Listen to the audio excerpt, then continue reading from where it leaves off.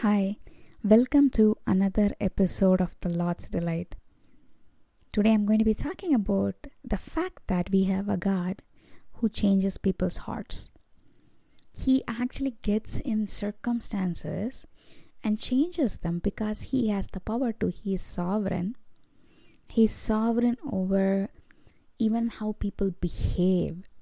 And this is important because a lot of times, even I have thought this before, when you don't get a promotion, when you don't get something and you feel like it went to another person or circumstances around you and you think, oh no, this person is working against me. No, it's not. See, we have a God who is sovereign, who let that happen because there is a reason. I will give you examples from the Bible, right? If you go to Exodus chapter 7 from verses 13 and it goes to chapter 8 verse 19, every single plague that was happening and Moses was going and he was working with the Pharaoh, trying to bargain, get the Israelites out of Egypt. If you see chapter 7 of Exodus verse 13, it says, and he hardened Pharaoh's heart, which is the Lord. And it says that he hearkened not unto them as the Lord had said. So it repeatedly, a lot of times through the plagues, if you see, it kept saying the Lord hardened Pharaoh's heart. Does that mean he's a mean God? No. He always had in mind for those 10 plagues. So God worked in Pharaoh to harden the heart because there was a reasoning.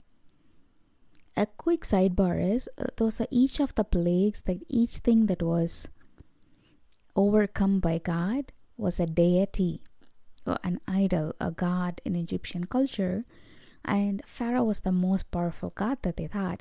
So the 10th plague, where all the firstborns were killed, even the Pharaoh was powerless. So God was actually showing He is the one true God compared to all these idols and people that they had. But guess what? He hardened Pharaoh's heart in between after all these plagues. So things that God intended to happen, His purpose will come to pass. So when you are not getting something, or when you're not able to have something happen, I'm talking about things outside your control, right? Do not blame people, or God has it in control. Believe Him and trust Him. The second example that I want to talk about is in 2 Samuel, where Absalom is actually rebelling against David. And if you look at 2 Samuel chapter 16 in the verse 15 to down, Absalom and all of the men of Israel came to Jerusalem, and Ahithophel was with them. He's one of the wisest counseling people who gives the best advice during that time, right? And then David's confidant went to Absalom and said to him, long live the king. And Absalom is saying, oh, what is this love you show your friend? If he is your friend, which is David, why didn't you go with him? And then Hushai is telling no. And then Absalom is asking Ahithophel, this is the important part, give us your advice, what should we do? Ahithophel answered, he is like a master brain, right? He says, sleep with your father's concubines, whom he left to take care of the palace. Then all Israel will hear that you have made yourself obnoxious to your father, and the hands of everyone with you will be more resolute. And so they pitched a tent on Absalom on the roof. And this is what Ahithophel is giving him.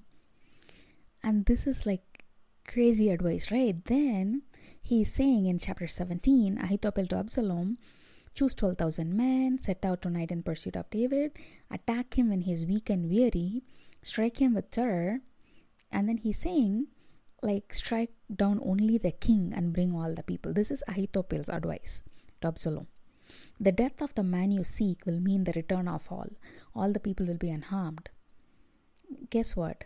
So he's now calling Hushai, the guy who was David's friend or whatever, and he's hearing what his advice was. He's saying, this is not good. They are fighters. And so what you need to do is not go for fight now. And all of the men, Kushai's advice is better. So everybody takes his side. And then they're asking, when Ahithophel saw that his advice has not been followed, he saddled his donkey and set out for his house in his hometown, and then he'll hang himself there. Why I am giving you this context?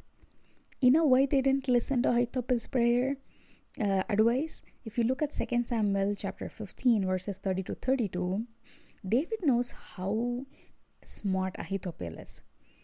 And so if you look at 2 Samuel chapter 15 verse 30, it says, David walked up the path to the Mount of Olives. He was crying. His head was covered, and he went without sandals on his feet. All the people, they are all crying. And he's been told Ahithophel has joined Absalom. So David prayed, Lord, I ask you to make Ahithophel give only foolish advice. He is knowing that Ahithophel has the best advice. He's praying for God to make sure that Ahithophel gives bad advice. That's what he's praying for. But guess what God did? Ahithophel gave a good advice, but then he made Absalom listen to a foolish advice, which ended up being at the end Absalom is killed. So we might pray a lot of things. Be heartened about this. We pray things like David did too. God let Ahithophel give bad advice, but guess what? God handled it beautifully. Ahithophel gave even sound advice. He made sure that Absalom did not listen to that advice. We have a God who's can turn people's minds and hearts to where he wants to. And I'll give you a final example, which is in 2 Chronicles 10 about Rehoboam. What happens there is Rehoboam is now a king, and he's consulting the elders. His father was Solomon. How would you advise me to, people are complaining, saying that your father put a heavy yoke, harsh labor, please lighten the load and we will serve you, is what Rehoboam is being asked to do, who is the son of Solomon, who is becoming king. And when he asked the elders, they gave him advice. They told him, lighten the load. If you're kind to these people and give a favorable answer, they'll always be your servants. Then what he does, he went and goes ask his friends who are younger people, and they tell him, I will put a heavy yoke more than my father. And literally, the verse says in 11, my father scourged you with the whips, which is he beat you with the whips. I will scourge you with scorpions. So portray a picture that you're harder than your dad. And 3 days later, Jeroboam and all the people come back. And Rehoboam says, no, I'm going to do a lot more.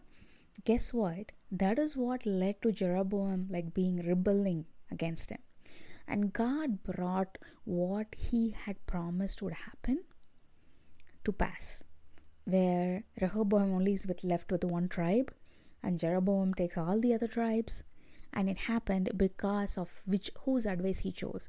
Instead of the elder sound advice, he chose the younger people, his friends' advice. So this is the thing. It doesn't matter who is giving advice against you, who is talking what. Our God can make it so not come to pass and make people listen to wrong advice when it is against you, or whatever his purpose needs to be served, he knows exactly how to get to that point.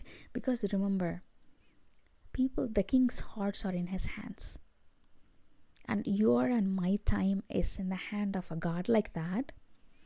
So never underestimate God, and do not blame other people when God allows something in your life. We have a God who is sovereign. To comprehend that, it's hard.